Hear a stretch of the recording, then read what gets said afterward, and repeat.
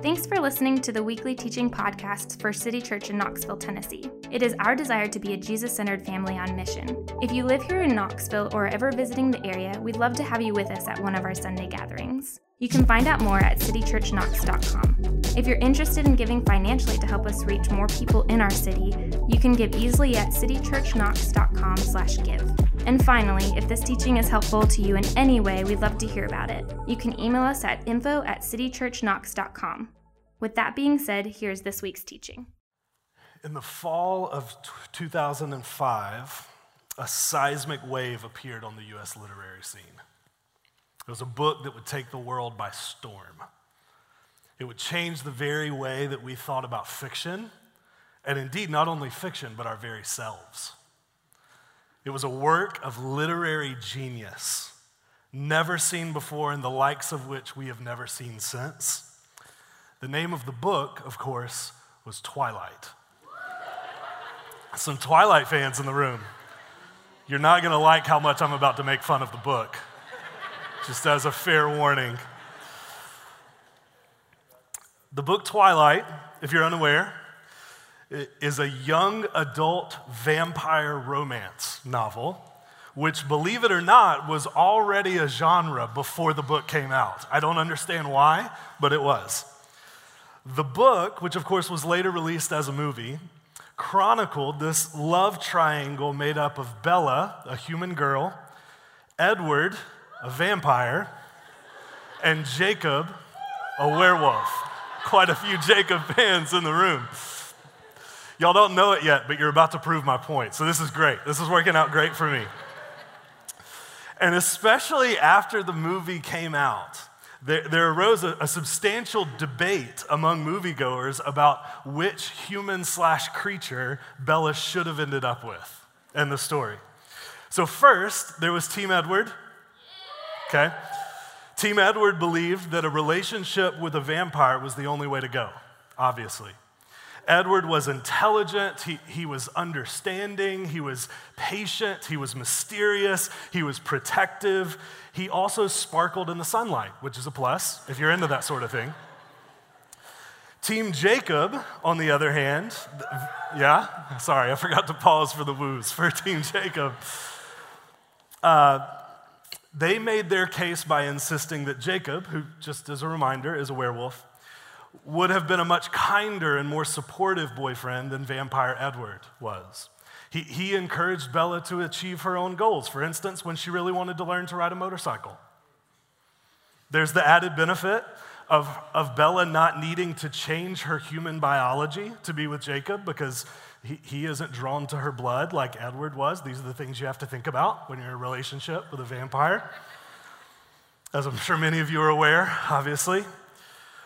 But after the movie came out, to me it was fascinating to watch the debates taking place in society around which person she should have ended up with. Articles were written and posted online arguing their case for Team Edward or Team Jacob. People would go to the theater dressed as the team that they belonged to. The actors in the movie were asked to weigh in interviews with them around which person she should have ended up with. Should we be Team Edward or Team Jacob? The world must know, right? Now, we could debate all day long whether Twilight is good literature or not. I've got no dog in that fight, but if I were a betting man, I would say no. We could debate all day long whether it was good literature, but it's hard to deny that it struck a chord with quite a few people in the early 2000s. Whether it was good or not, it evidently was compelling to an awful lot of people. And I think the phenomenon of Twilight shows us something about what compelling writing does. Maybe not good writing, but compelling writing. You see, whether it's fiction or nonfiction, compelling writing makes you do way more when you read it than just go, check mark. I read that, I ingested some information, I'm done, on to the next thing. Compelling writing, it envelops you in a story. It causes you to emotionally invest in what you just read, and maybe, just maybe, it causes you to read it and go, if I was Bella, who would I end up with? Which is the question that keeps me up at night, by the way. That is what compelling writing does. Good or not, it's what compelling writing does. And here's why I bring all of that up, other than the fact that it's just hilarious to think about us in the early 2000s, if you were around then, if you got into the craze then. The reason I bring it up is because in ways far more meaningful and significant than Twilight, I think the story that we're about to read this morning does at least some of the same thing. As goes Twilight, so goes the Bible, in just this one really specific way, I should clarify. What we find in Matthew chapter 2, I think, verses 1 through 12, is a historical account of how three different groups of people respond to the news of Jesus' birth. But a number of scholars have actually pointed out that in the way Matthew tells this particular story, he is inviting his readers to emotionally invest in the groups of people that he writes about.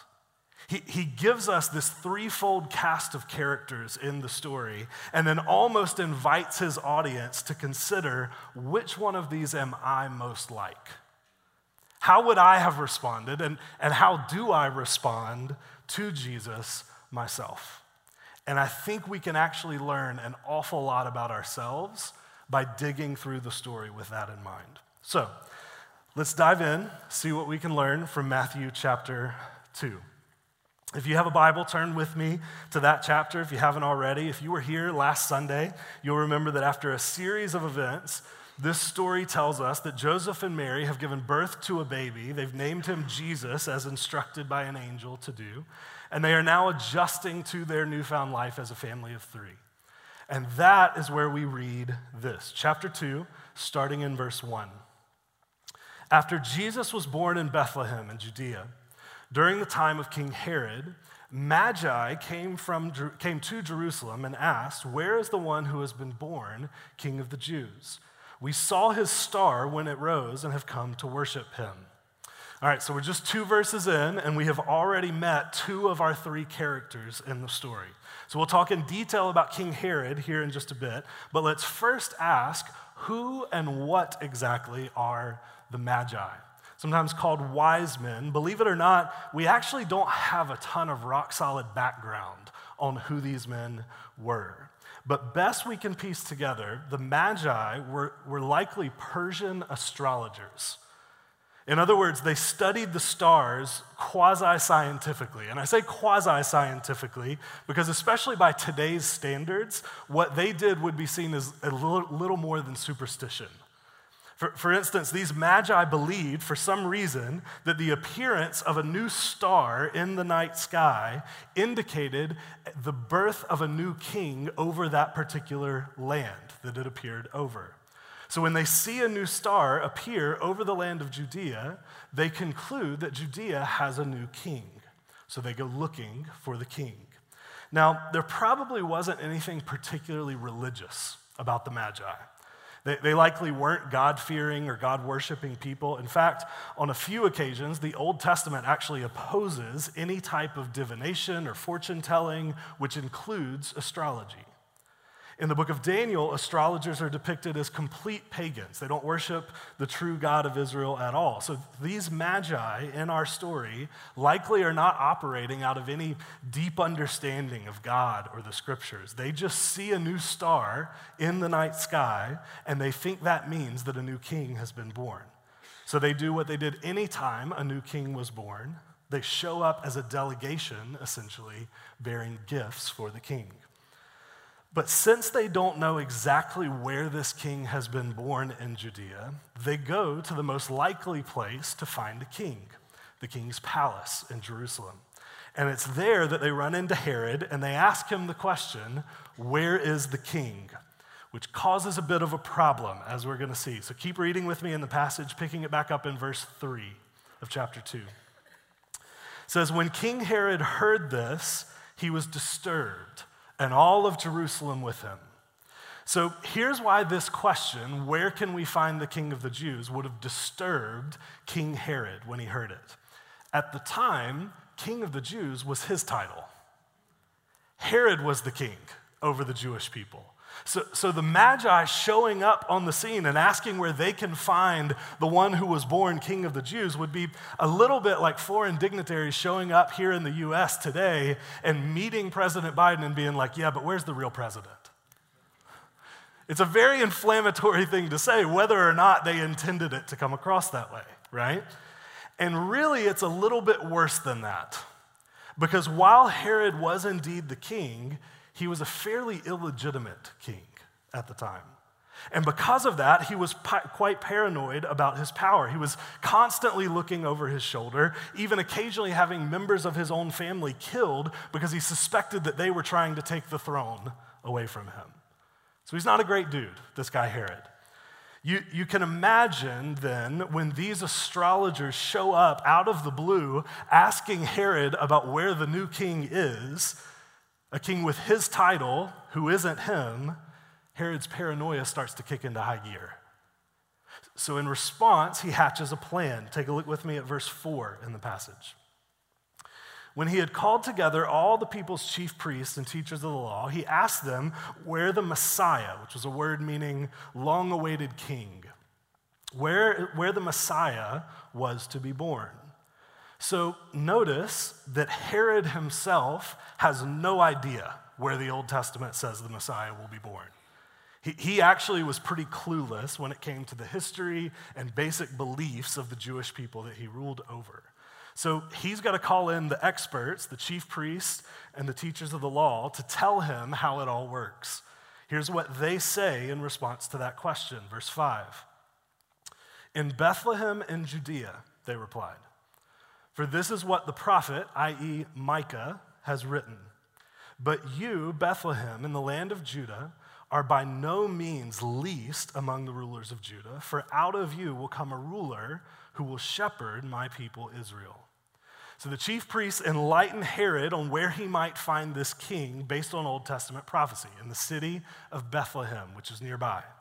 Now, here is what is so odd to me about their response to Herod's question. And it's not just to me, really. Quite a few people smarter than me that have studied Matthew for longer than I have pointed this out as well. These chief priests and teachers of the law, they were men who were steeped in the Old Testament of their day, including the Old Testament's repeated claims that a Messiah would one day arrive on the scene to save God's people. And yet, when they catch wind that this Messiah at least may have appeared just around 5 miles from where they currently are, they seem completely uninterested in finding out more. They don't ask more questions. They don't take a road trip real quick to Bethlehem just to check things out for themselves. They answer Herod's question very matter-of-factly, and they go about their lives. Does that seem weird to anybody else? Like, if you're in their situation, if you're in the chief priest's situation, doesn't your curiosity at least get the better of you for a moment? Even if you think the Magi are crazy, even if you think they're off their rockers at this point in the story, don't you at least go look into it? It seems so bizarre for them to have no interest in confirming or denying the arrival of the one the scriptures speak so much about. Indeed, the one that all of the scriptures were pointing to. I want you to remember that for later because I think it tells us a lot about the spiritual state of the chief priests and teachers of the law. For now, continue with me in the story. Here is Herod's response to what they say. Verse 7. Then Herod called the Magi secretly and found out from them the exact time that the star had appeared. He sent them to Bethlehem and said, "Go and search carefully for the child. As soon as you find him, report to me so that I too may go and worship him." So Herod is obviously concealing his true motives at this point in the story. He doesn't actually want to go and worship this new king. He wants to eliminate him from contention, right? But he needs the Magi's help. So he sends them to find this new king and wants them to report back to him with an exact location of where he can find Jesus. Verse 9. After they had heard the king, they went on their way, And the star they had seen when it rose went ahead of them until it stopped over the place where the child was. The child here obviously being Jesus, who would have been somewhere around a year or two old at this point in the story. Verse 10, when they saw the star, they were overjoyed. Now, there in verse 10, the language that Matthew uses is really peculiar. Most literally in the Greek language, it says the Magi, quote, rejoiced with exceedingly great joy. Do you hear how redundant that sentence sounds? It's got more words in it than you need, right? It's like saying, I went to the grocery store to buy groceries with my money. You just use too many words, right? Or like, I met an obnoxious Alabama fan and didn't like him. Like, you really only needed to say, I met an Alabama fan, right? You could have left the other words out. But Matthew uses way more words than he needs. He doubles up on each idea in that sentence. He could have just said, they greatly rejoiced. But he doubles up both ideas. They rejoiced with exceedingly great joy. Here's what's happening. Matthew is going over the top in the language that he uses to make sure that we are properly visualizing the response of the Magi to meeting this King, Jesus. They're ecstatic at the sight. They're throwing a party. They're celebrating, right? They're so excited about finding this king that they can barely contain themselves at this moment in the story, which leads to the next verse, verse 11. On coming to the house, they saw the child with his mother Mary, and they bowed down and worshiped him. Then they opened their treasures and presented him with gifts of gold, frankincense, and myrrh. So the Magi are so ecstatic about meeting the one born King of Israel that they fall to their knees, they bow down, and they worship this child who is meant to be king. Then they open the gifts that they brought to him to give to the king, like you would give to a king. Now, interesting little tidbit here. If you know the story, how many Magi were there? Anybody want to take a guess? You guys seem appropriately hesitant. I heard a couple people say 3. But does it say anywhere in the story that there were 3 of these Magi? Nope, it says there were 3 gifts. But back earlier in the passage, it actually said that there were so many Magi that arrived in Jerusalem asking about where the king was that the whole city was disturbed as a result. So in my head, it's actually way more than 3. It's maybe a couple dozen, could be even like 100 of them that show up in order for the city of Jerusalem to be disturbed and stirred by it. But it does say that they brought 3 gifts, and this could just even mean 3 types of gifts. There could have been multiples of each one. Gold, frankincense, and myrrh. So it's hard for us to be completely positive about the significance of each of these gifts. And people have tried. I think there's some good guesses out there, but we truly don't know for sure. What we do know is that these were common gifts offered to royalty in Jesus' day and age. So the Magi here are recognizing that the one they have found is indeed a king. Namely, he's the new king of the Jewish people. And the gifts that they give him reflect that they believe that. So then, after worshiping Jesus, giving their gifts, and visiting with Jesus' family, we read this, verse 12. And having been warned in a dream not to go back to Herod, they returned to their country by another route. So much like Joseph's dream in last week's passage, God uses a dream to interrupt someone's normal course of action. This time, he tells the Magi not to return to King Herod, so they don't. They worship the king and they go home a different way, avoiding Jerusalem and King Herod on their way back.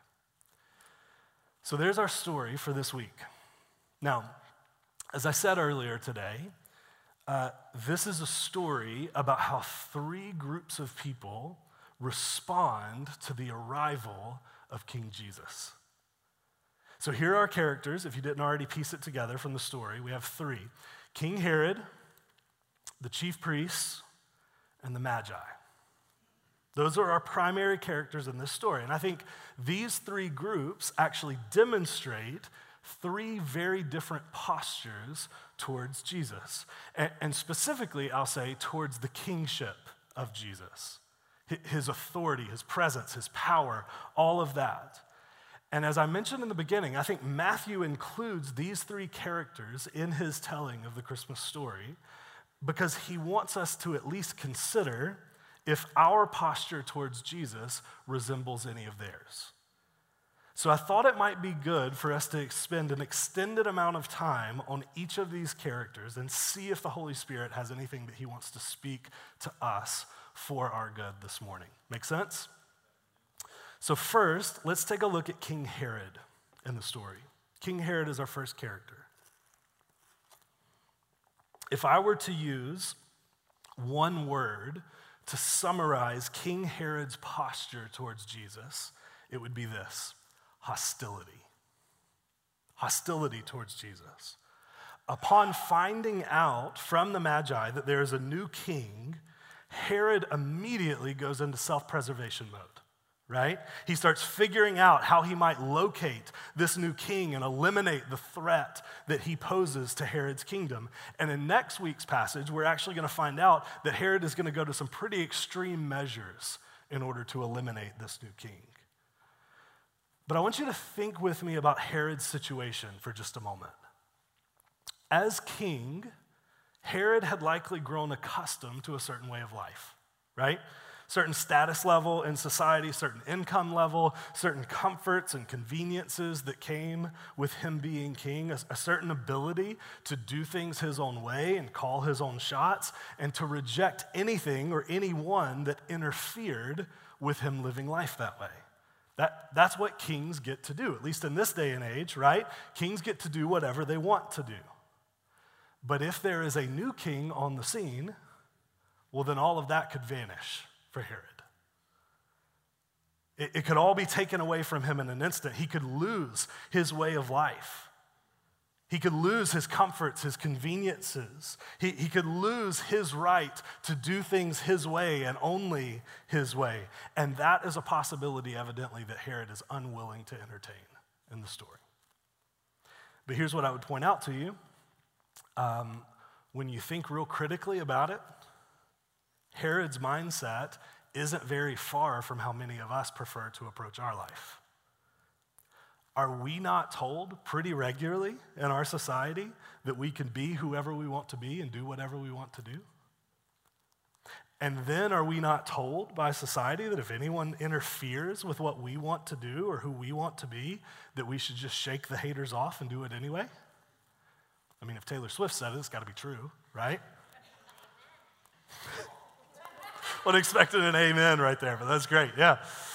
Are we not told that if anyone makes us feel uncomfortable or puts undue expectations on us, that we should just, quote, eliminate those toxic people from our life? Are we not taught to believe that any external source of authority over our life is inherently suspect and should be done away with, or bare minimum rebelled against or picked apart? You see, I think you and I are often trained to operate as kings of our own making.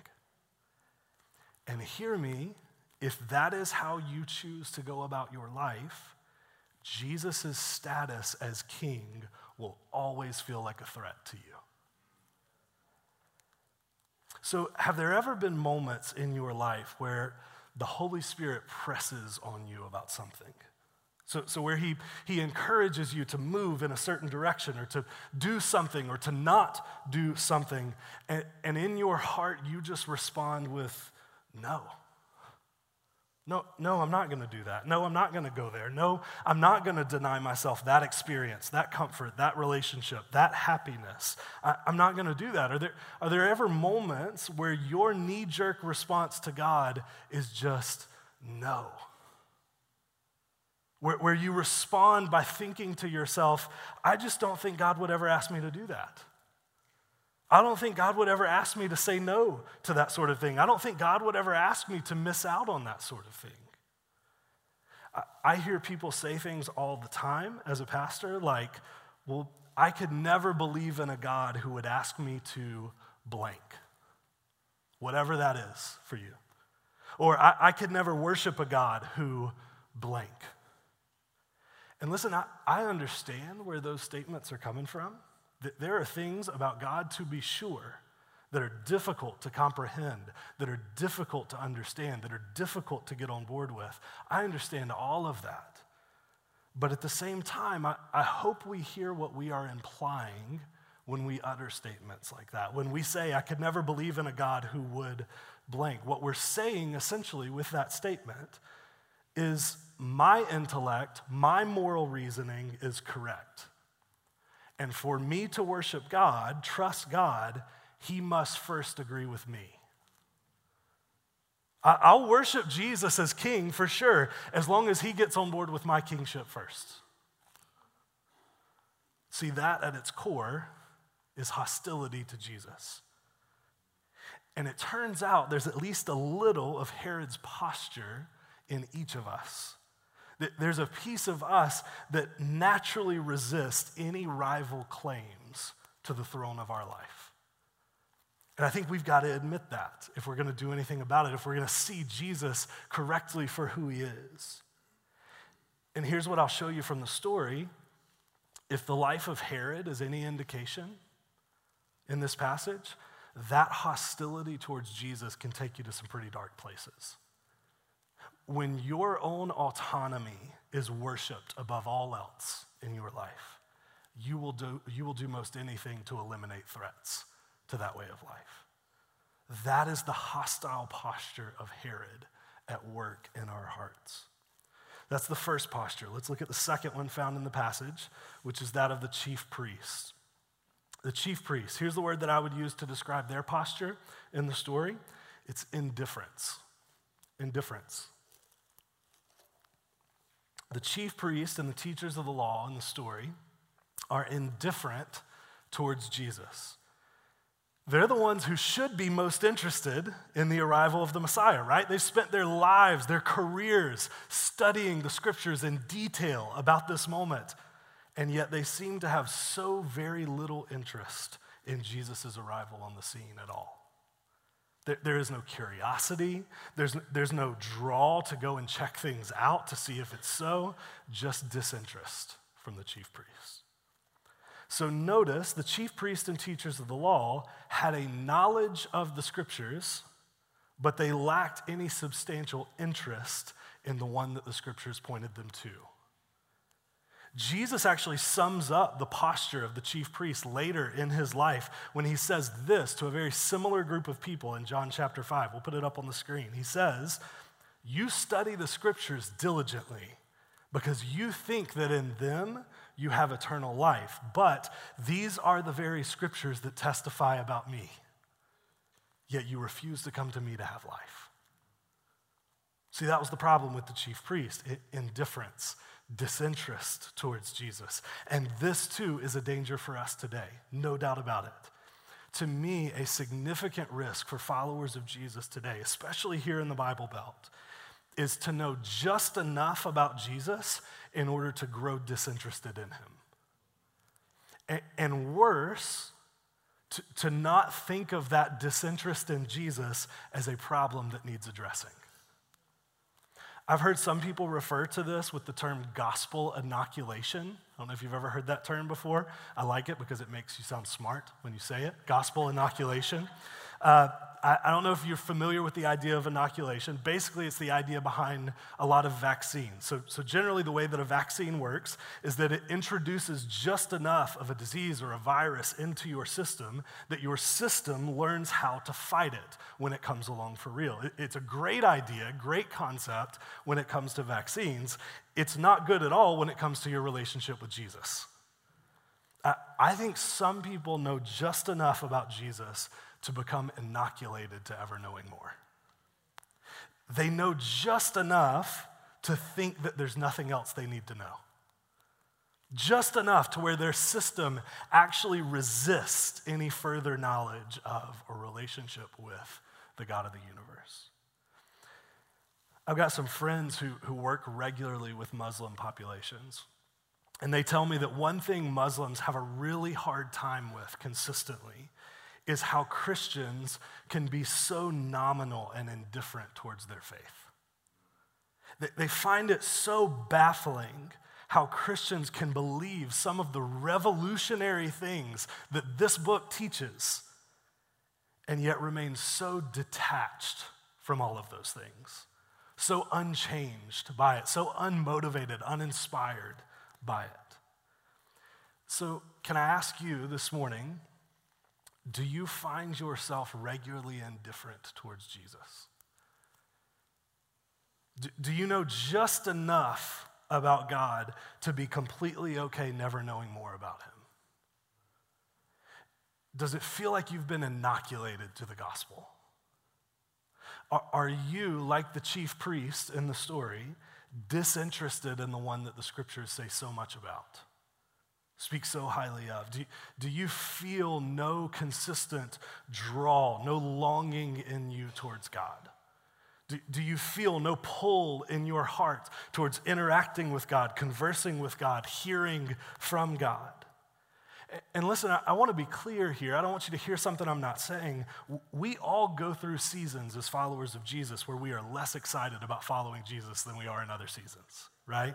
That's part of the Christian experience. If you've been following Jesus for longer than a couple weeks, you've probably experienced that. There are always seasons that are less good than others. But here's my question for you. When you go through those seasons, do those seasons bother you? Like, are you bothered by it when you go through those seasons? Are you uncomfortable with them?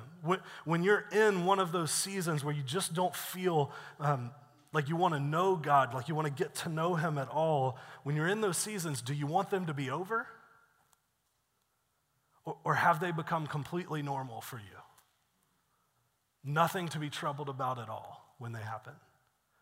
Followers of Jesus may go through seasons, even extended seasons, of indifference towards God, but followers of Jesus never grow comfortable with those seasons. They never think they're normal. Because here's what I'll tell you, again from the story. Often, indifference like that towards Jesus can just be a short stopover on the way towards hostility to Jesus. You see, this generation of chief priests that we read about in Matthew chapter 2, they were just indifferent towards the Messiah. But the generation after them of chief priests, they would seek to kill Jesus, just like Herod. If you settle into disinterest towards the things of God, it is only a matter of time before you become hostile towards him. That is the danger in a posture of indifference. But then we have the final posture towards Jesus in the story, which is that of the Magi. How much we can learn from the Magi in this story. Here's how I would describe the posture that they took towards Jesus. It was that of adoration. Adoration for Jesus. So remember the language that Matthew used to describe them once they encountered Jesus in the story. He said, they rejoiced exceedingly with great joy. They traveled far and wide to come and find Jesus, and then when they arrived there, they fell flat on their face and worshiped him. They brought gifts, signs of homage and recognition and honor towards the king. The Magi adored Jesus, and they recognized him as the king that he was. Now, here's what's fascinating to me about that response to Jesus by the Magi. They likely weren't doing any of this because they thought that this child was God. They likely didn't believe any of that or even have a framework for believing something like that. Remember, the Magi were most likely pagans. They believed there were many gods. At most, this was them acknowledging that they believed Jesus was one of those many gods. So this isn't a conversion story about the Magi. The Magi aren't becoming the very first Christians in this moment when they come across Jesus. They're not coming to know Jesus as the one true God of the universe. None of that. But at the same time, Matthew portrays them as being much nearer to discovering who Jesus is than Herod was. They have a more keen sense of Jesus' identity than the chief priests in the story do. they're a lot closer to getting it than either of the other two characters in the story. Matthew suggests by his narrative that the king of Israel and the Bible experts of his day would have been better off if they had taken the posture of pagan astrologers. Because the Magi's response, as incomplete as it is in terms of saving faith, means that they have come to one important conclusion about Jesus' identity. Do you know what it is? That he is greater than them. That this young child is who the star told them that he was. He is the new king of Israel, and therefore he is more significant than any one of them. More mighty than they are, more important than they are. And it is that belief alone that prompts their worship and their gifts and their exceedingly great joy at having encountered this king. The Magi respond with adoration for the child standing before them. So can I ask you one final question? Would you describe your posture towards Jesus as one of adoration? When you reflect on who Jesus is, do you experience exceedingly great joy towards him? Do you respond with some amount of awe and wonder and reverence at who he is and what he's capable of? Do you marvel at the mystery of the one greater than, more important than, more significant than you? I do wonder sometimes if we have lost that sense of awe and adoration before God. Sometimes when I hear people talk about their relationship with God, it's like they talk about him like he's just a set of ideas that they agree with, a tidy little collection of beliefs that they adhere to. And don't get me wrong, ideas and beliefs about God are important. They matter. They matter tremendously. But I do hope we remember at the end of the day, God is not a collection of ideas or a set of beliefs. He is a person to be known and adored and ultimately worshiped. I think of the famous song that we usually sing this time of year around Christmas, right? Oh, come let us adore him. Come let us adore him. Not come let us think about him. Not come let us deliberate about him. Not let us come agree with some of the things that he said that we think kind of fit our cultural moment to one degree or another. Not let's come use him as ammunition for winning arguments with other people. It says, come let us adore him. Worship him, stand in awe and wonder before him, gaze at his beauty and his glory and his mercy and his compassion towards people like us. Following Jesus starts with adoring Jesus. Seeing him as far greater than us and then responding to that reality accordingly. Here's why I think that matters practically speaking. If we do not see Jesus as greater than us, there won't be much reason for adjusting anything in our life around him. If he's not greater than us, he might be convenient for referencing when we need a little bit of extra help or a little bit of extra advice in our life, but he won't be worth orienting our entire lives around.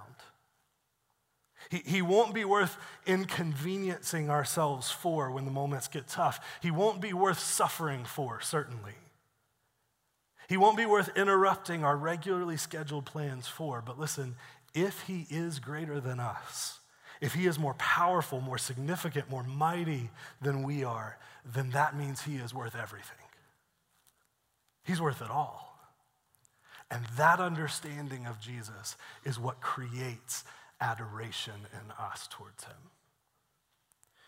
So when I think of what it means to adore something, right now, I think of my 3-year-old daughter, Nora.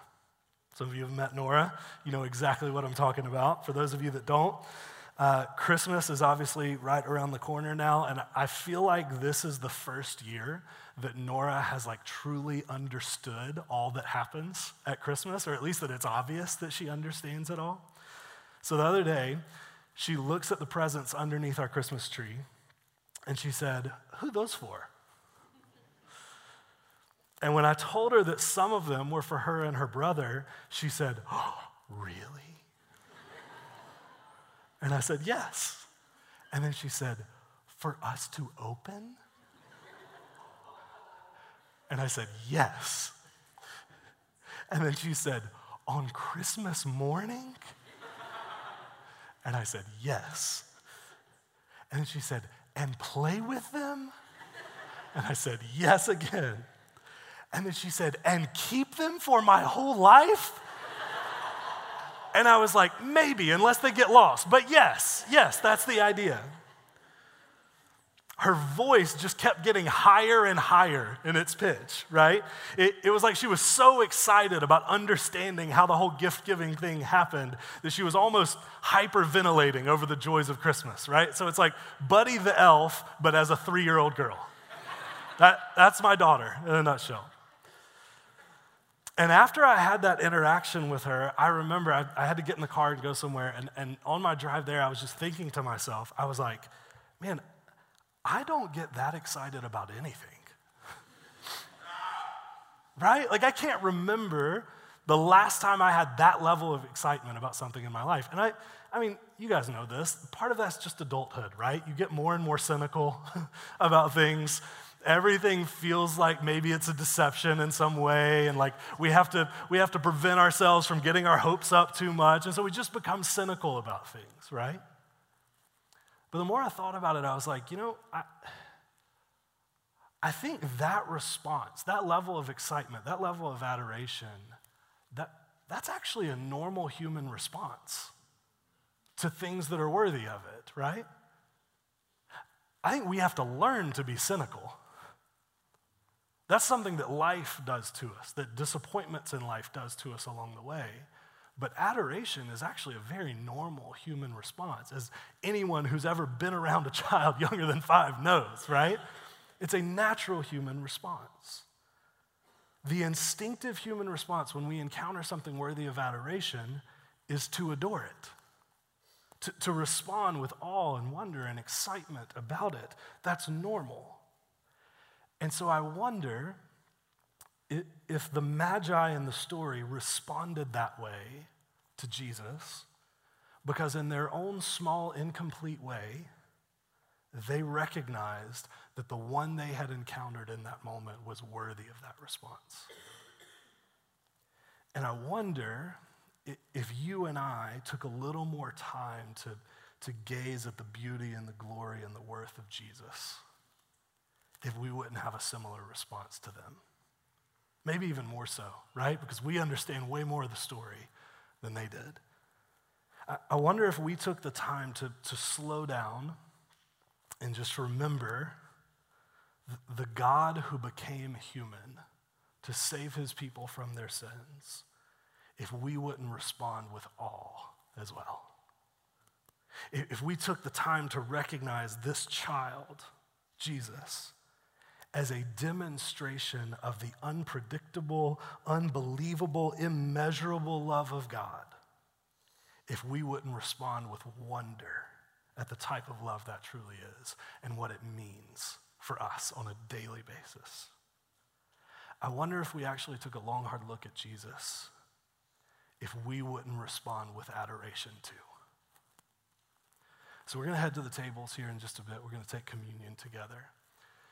If you're new around here, that's just one specific way that we as a church family pause to remember and reflect on who Jesus is and what he's accomplished for us, to stand amazed at the idea that this child lying in a manger would one day give up his flesh and blood to save us from our sins, although we didn't deserve it. So if you're a follower of Jesus, we invite you anytime during the next few songs to head to the tables and do that with us, as a sign of awe and wonder and adoration for who Jesus is.